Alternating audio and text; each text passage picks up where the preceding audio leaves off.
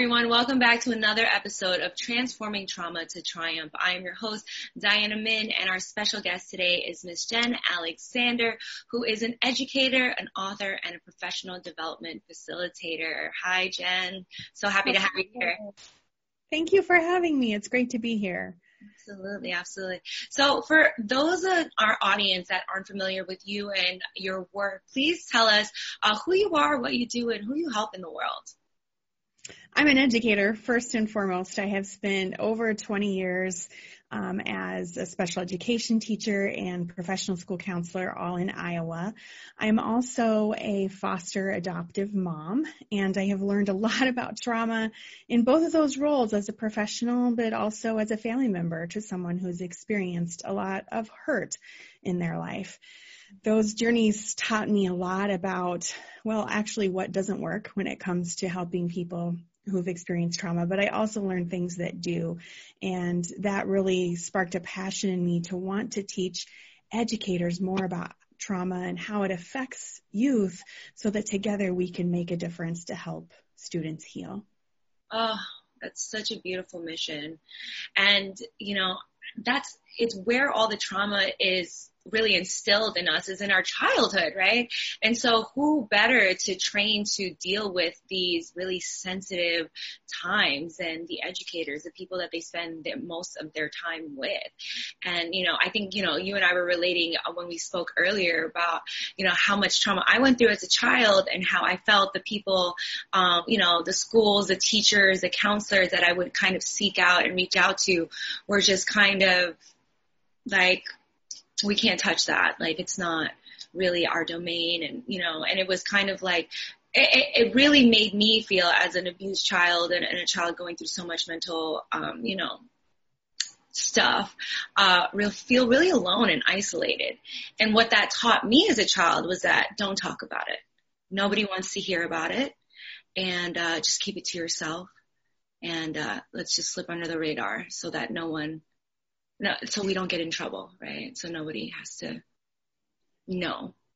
And that is, and I can only imagine how many other children that have gone through worse things than me, like you said, foster children and things that have lived through unimaginable tragedy and trauma, and who do they have to reach out to, really?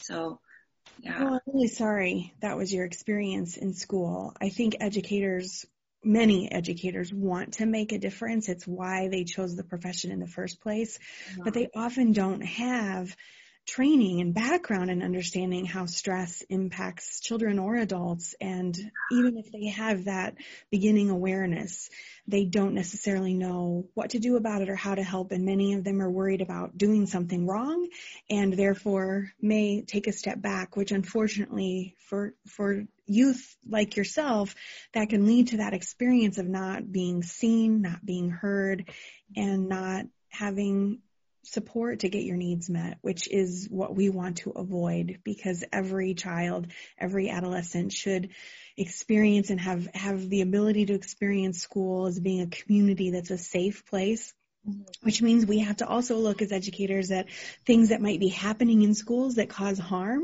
to people and working together to stop those things so that school is safe and feels safe and is a place of support for every single person who's there. Yeah, it's such beautiful and important work that you're doing. How did you get into kind of this arena of being an educator and also being an advocate for educators to be trained in and to facilitate all of this really support for the children? Like, how did you get started on this path? A lot of it was very early on. Even as an adolescent myself, I enjoyed working with children. I was a lifeguard, taught swimming lessons, and went through some of my own stress within my family as a child and as a teenager. And that really led me on a journey of understanding myself, then wanting to be of support to youth too. And that took me down the path of being a teacher, being a school counselor. Then as a mom, as I started to learn even more about how trauma affects kids, I started doing things differently in my relationship with my daughter. she's now a young adult. She knows that I do this work. And anytime I share something about her, she has given me permission to do that. But she taught me a lot, and that relationship taught me a lot, again, about a lot of what didn't work. And then once we started together to kind of figure out in this dance some things that did work, that helped her feel safe, that helped her feel connected, even when we were disagreeing about something, or even when I was setting a limit. And then what we were able to work on together, and with supportive services too, to help her improve her regulation skills. I just kept thinking, this is information that teachers and all educators need to have, because students are with us for long periods of time, which means we're encountering some of these same patterns of action. And students in our care need these kinds of approaches and interventions in order to feel safe and be ready to learn. Yeah. Yeah. It really, when, a child is, like you said, under stress or dealing with a lot of things at home, it really does affect their ability to learn, to pay attention, to focus, to absorb information, because they're just carrying so much that is unprocessed. And what are some of the things that, like, you said some just tools or coping mechanisms that you guys have implemented? This is with your foster daughter, I assume, right? Mm-hmm, Yeah. mm-hmm. Yeah. What are some things that you're maybe teaching educators now to implement in their classrooms? Well, everything comes back to 4 essentials, and that's how I structure, how I teach teachers and educators about how to approach things. But then the practices that we use fall under the essentials too. So it's all about helping everyone, adults included, be safe and feel safe. Mm-hmm. Understanding how to build a community with positive relationships that are accepting and marked by attunement, meaning that we're in this relationship together, and the adult, or the caregiver, in this case the educator, is working hard to understand the cues of that child or that student to understand what they might need. So noticing the need and then trying to work together to meet the need within the system of care at school. Eventually we want to teach youth how to advocate for themselves and communicate their needs and their feelings as well, so that they can continue to get their needs met and grow and develop.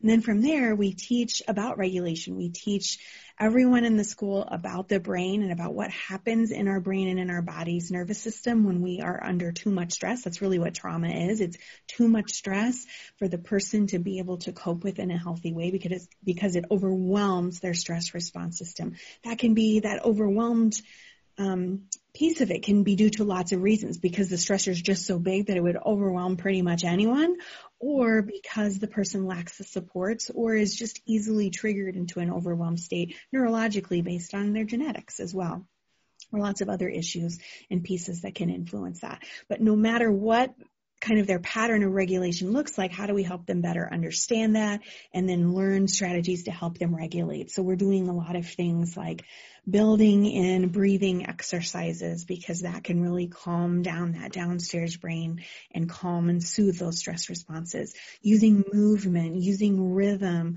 using what we call co-regulation, helping another regulate through the relationship, through that connection, so that we're not expecting students to be isolated and calm themselves down, if you will, but that we're helping them do that, much like you would do for a younger child who can't yet regulate on their own.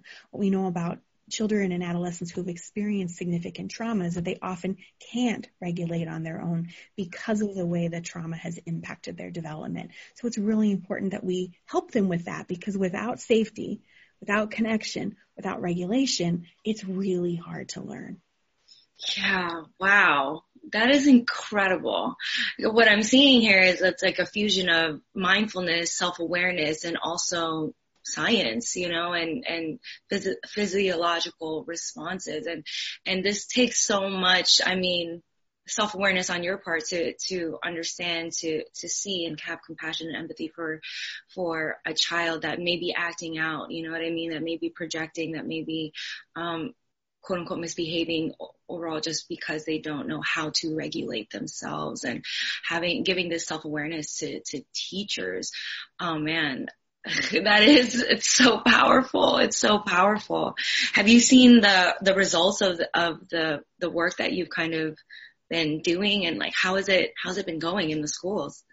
It's an incredible just honor to be on a journey with educators as they learn this information, put it into practice. It's not something that's easy. It's not a one and done PD and then everybody's got it and away we go. There aren't quick fixes. If those existed, good educators would have landed on them a long time ago. It's really about understanding, like you said, the science, understanding the power of relationships, putting that together with best practices, and then finding what works in each setting, because each setting's a little bit different, but there are principles and practices that can definitely be used across settings as we notice the need and meet the need with individuals, but also start to look at the system as a whole in terms of what barriers are in place, what kinds of patterns of action are happening that could be causing trauma and causing students to feel unsafe or not accepted for who they fully are. And how do we work on that at the same time that we're working on being responsive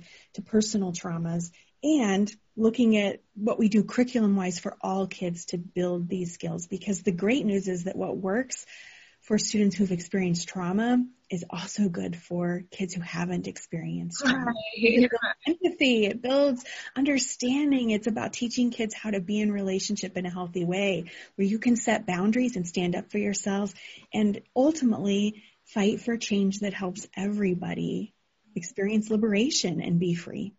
Yeah.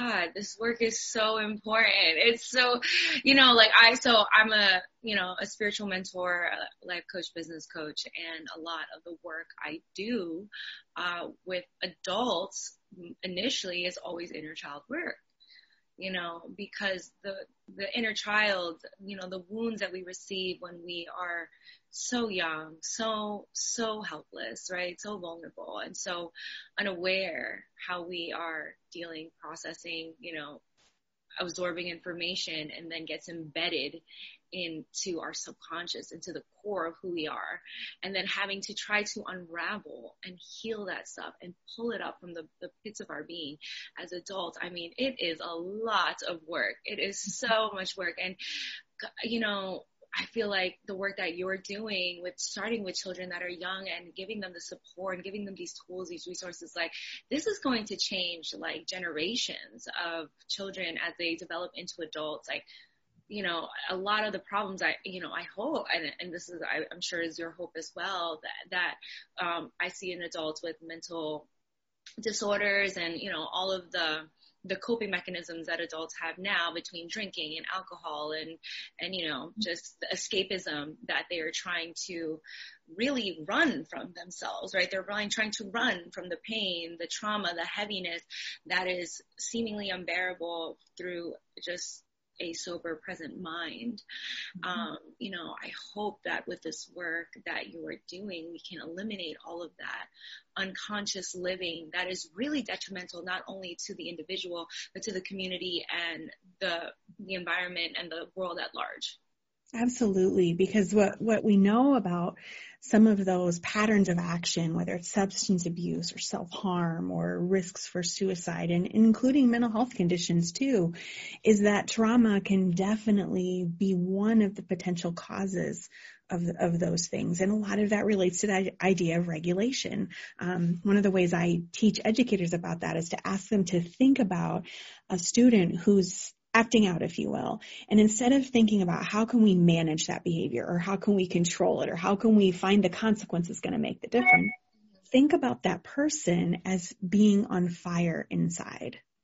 If they're on fire inside, we're not going to punish them out of their screams. We're not going to sticker chart them out of their screams. We've got to put the fire out. Got to help them regulate.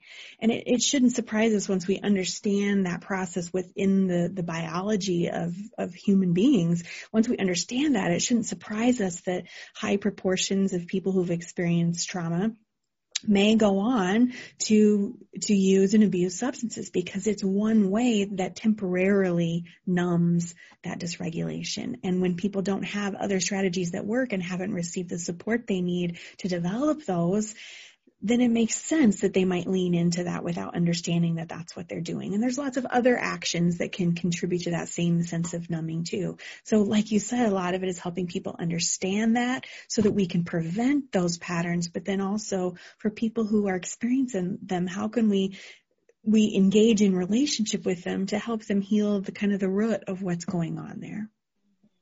Yeah. Wow. Such beautiful work. I mean, I just think about too, you know, as a society, it seems that like we promote that type of escapism from ourselves, right? To that distraction of like, oh, don't deal with what you're feeling. Like, let's buy this or go here, pay attention to this. Like, you know what I mean? Be on social media, whatever, and promote this, you know, really lifestyle of unconsciousness. And what you're teaching children is how to be with themselves, how to sit with the fire that is within them and how to put it out and how to really heal through their own the practices and all the things that you're teaching them, and that relationship, you know, within a teacher, student, educator, or counselor, whatever, is so important. I think a lot of times just that feeling of safety, when you talk about allowing a student to feel safe, that safety can actually be transferred into our adult life, and how we don't feel safe in our adult life and trigger into so many ways of living in fear, right? Limiting ourselves and not taking risks and not believing in ourselves. And it can really just close in your entire life experience because you don't feel safe. Yeah. Exactly. And the first step towards kind of expanding needs to be in relationship, that nobody can do this work alone or by themselves, that healing and growth for all of us comes in relationship and in community. Yeah. Jen, I am so grateful, like, that you are doing this work. You know, I really had thought about it too when at some point, like, I would love to give my time, as an abused child, right? As a child that had suffered mental disorders and all the trauma and addiction and all that stuff. I've healed myself of all of those things, luckily through, you know, holistic, modalities, really. But to be able to support your cause in any way or to be of service, I would love to stay in contact with you and to see how I can just donate my love and my energy and my experience with this stuff, because it's you know, had I had you as a child, I would have saved 10 years off my healing journey, maybe, but you know, everything happens for a purpose. And so I'm grateful for my experiences now. How can more people get in touch with the work that you do, or just get more familiar or support your cause, or maybe even implement the things that you're teaching in their school or in their community or with their own children? You bet. I have 2 books that have been published. One is called Building Trauma-Sensitive Schools.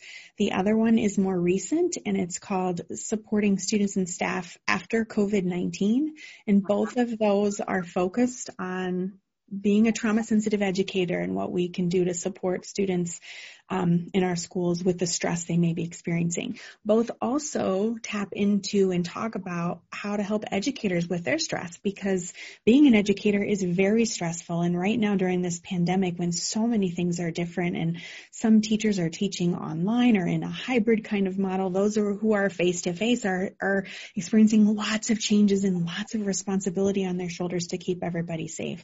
That stress builds up for educators and can cause what we refer to often as secondary traumatic stress reactions, or if they've experienced their own trauma personally, whether at school or outside of school, they may be experiencing primary trauma responses too. And so a lot of this work is about helping educators understand themselves when they have a lot of choice in that process. So not forcing educators to talk about their backgrounds, but helping them understand how stress in general impacts them so they can make informed choices about the kinds of supports they may benefit from in their own lives. So both of the books do focus on that to some degree, as well as teaching educators how to better support students. I'm also active on social media, on Facebook, on Instagram, on Twitter. I have a website that has lots of blog entries that have free information people can download. I also have trainings that I host right now online, which makes it easily accessible for people anywhere to participate in. On Thursday, Friday, and Saturday, November 19th, 20th, and 21st, I'll be hosting my online 3-leveled training institute. So day one, each day is about 6 hours in length. There's a discount if you sign up for all days. I try to make it as affordable as possible, but it's really to help all professionals better understand what trauma is, how it impacts kids, and then importantly, what we can do about it. And people can attend all the days or 1 or 2 days as well. So folks are very welcome to check that out and to join us, because there's so much we can learn from each other. Oh, beautiful. Well, we're going to get those links actually connected to this interview, either in the email you got this interview in or on the website that this interview is hosted on, and provide all of the resources that Jen has available for anybody who's watching, who's interested in learning more about just, handling the trauma within your own family. And, even when you brought up your book for teachers and educators for COVID, I didn't even think about that. Like, I'm sitting here thinking about like emotional trauma and family trauma, and I'm like, oh my God, we're in a very traumatic place in education right now. And I know I want to talk more about it actually. Can you go into a little bit like, because I have, obviously nieces and family members that are like, they're homeschooling, and one of my nieces is 17 and she got like a meltdown because she's like, I miss my friends. She just misses her normal life. She feels isolated. She feels like she's missing out on so much. And, I just, and I can't even think about the small children that are trying to do this online learning, and some schools are hybrid. Like, can we talk a little bit more about that? What's been your experience, or what have you seen? Yes. So what we talked about previously really relates to personal traumas, things that individuals may experience. And this pandemic represents a collective trauma, meaning a trauma that entire communities across the globe are experiencing. But what we know is that different communities are experiencing it in different ways and being affected differently. Communities of color are having much more adversity, much more loss associated with the pandemic than other communities. And much of that is related to the barriers, inequities, and racism in terms of structures that's in place that already puts people at risk of poverty and makes people vulnerable to the health effects that come from this too. And so that's one of the tragedies of trauma, is that it often happens in layers, and those layers compound one another, and why it's so important that we do the work to change the systems so that everybody has access to what they need to help prevent some of these layers when something difficult like a pandemic happens, but also just on an ordinary day too. Yeah. Wow. That is, I can't even imagine being, and thinking about, okay, the personal trauma, right? Like, I grew up in a very abusive household. Had I had to stay home during that, because school was my escape, I was able to go and be free of all the heaviness and stuff that was going on at home. And then I did hear also, and I don't know if the statistic is true, is that, like child abuse, was actually statistically on the rise through kids being home and parents being stressed. And like you said, like, trauma happens in layers. Everybody is experiencing this collective trauma, and without the tools and without the awareness on how to process this in a healthy way, unconscious living, right? People are just projecting it out on each other and creating more trauma within the relationships of the people around us. Wow. So definitely, child abuse is definitely a concern during times like this when people are sheltered in place. Stress is high.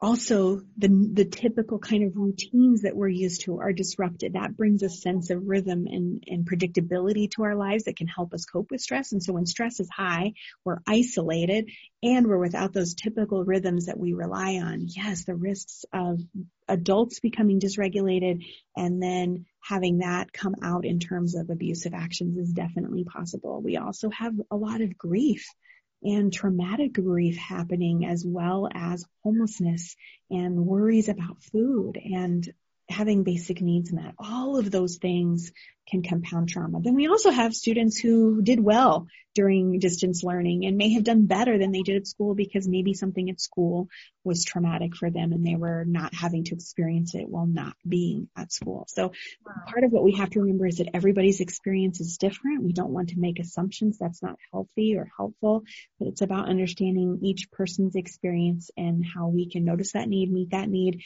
in a responsive way, but also as a system, how can we work together to prevent it? So let's say, maybe people in our audience that are parents that have kids at home, or just maybe they're not, and they're just experiencing this trauma. What is something that you can provide? I mean, aside from the amazing resources that we're going to link with this interview, what is something that someone can just start doing today to try and help themselves kind of regulate or cope or deal with what's going on for them? One of the easiest ways I found to teach people about that is that it comes down to feelings and needs. So what can we do together to help people express what they feel in whatever way works for them? Maybe that's a child or adult who wants to journal about it. Maybe someone wants to talk about it. Maybe someone wants to draw a picture of that. But whatever works for them to express what they feel, and then have an opportunity to also express and communicate what they might need, whether they can get that need or not, get it met or not right now. But even voicing it, there's power in naming things. So to be able to say, I feel worried, or I feel lonely, and I need connection with my friends, and then be able to talk to family members or other support people about what are some ways we can try to negotiate to help get that need met. Doesn't mean you can go hang out with all of your friends in a large gathering right now. That wouldn't be safe. But what can we do to help you connect? There's power in that process and in learning to communicate our feelings and needs. The other thing that I often say is that it's not just about our feelings, it's about how we feel and also how we deal. If all we do is feel, we're probably going to be overwhelmed. If all we do is deal, we're going to shut down our emotions, but we also shut down our passion and our creativity and our sense of being alive when we do that. So what can we do to feel and deal? And a lot of that comes through being able to name our feelings and needs and work through that together. Just acknowledging, right? Sitting with it and allowing it to be processed. So beautiful. Thank you so much, Jen. This was so helpful for me, so eye-opening for me, and I'm so grateful that you are doing this work, and commend you for the impact that you're having on not only the school system but the children that really need it, that really need the support, especially right now. Thank you so much. Thank you so much for having me. It was wonderful to talk with you, and what a person of hope you are to be able to share your story and show the world what can happen when you work with your support people to heal some of those wounds that you have, and what a gift you are to others through that process. I appreciate that so much. Thank you, all of you, for tuning in to another episode of Transforming Trauma to Triumph. You'll be able to get in contact with Jen with all the links that we'll provide with this interview. And thank you for watching, and we'll see you on the next episode. Bye.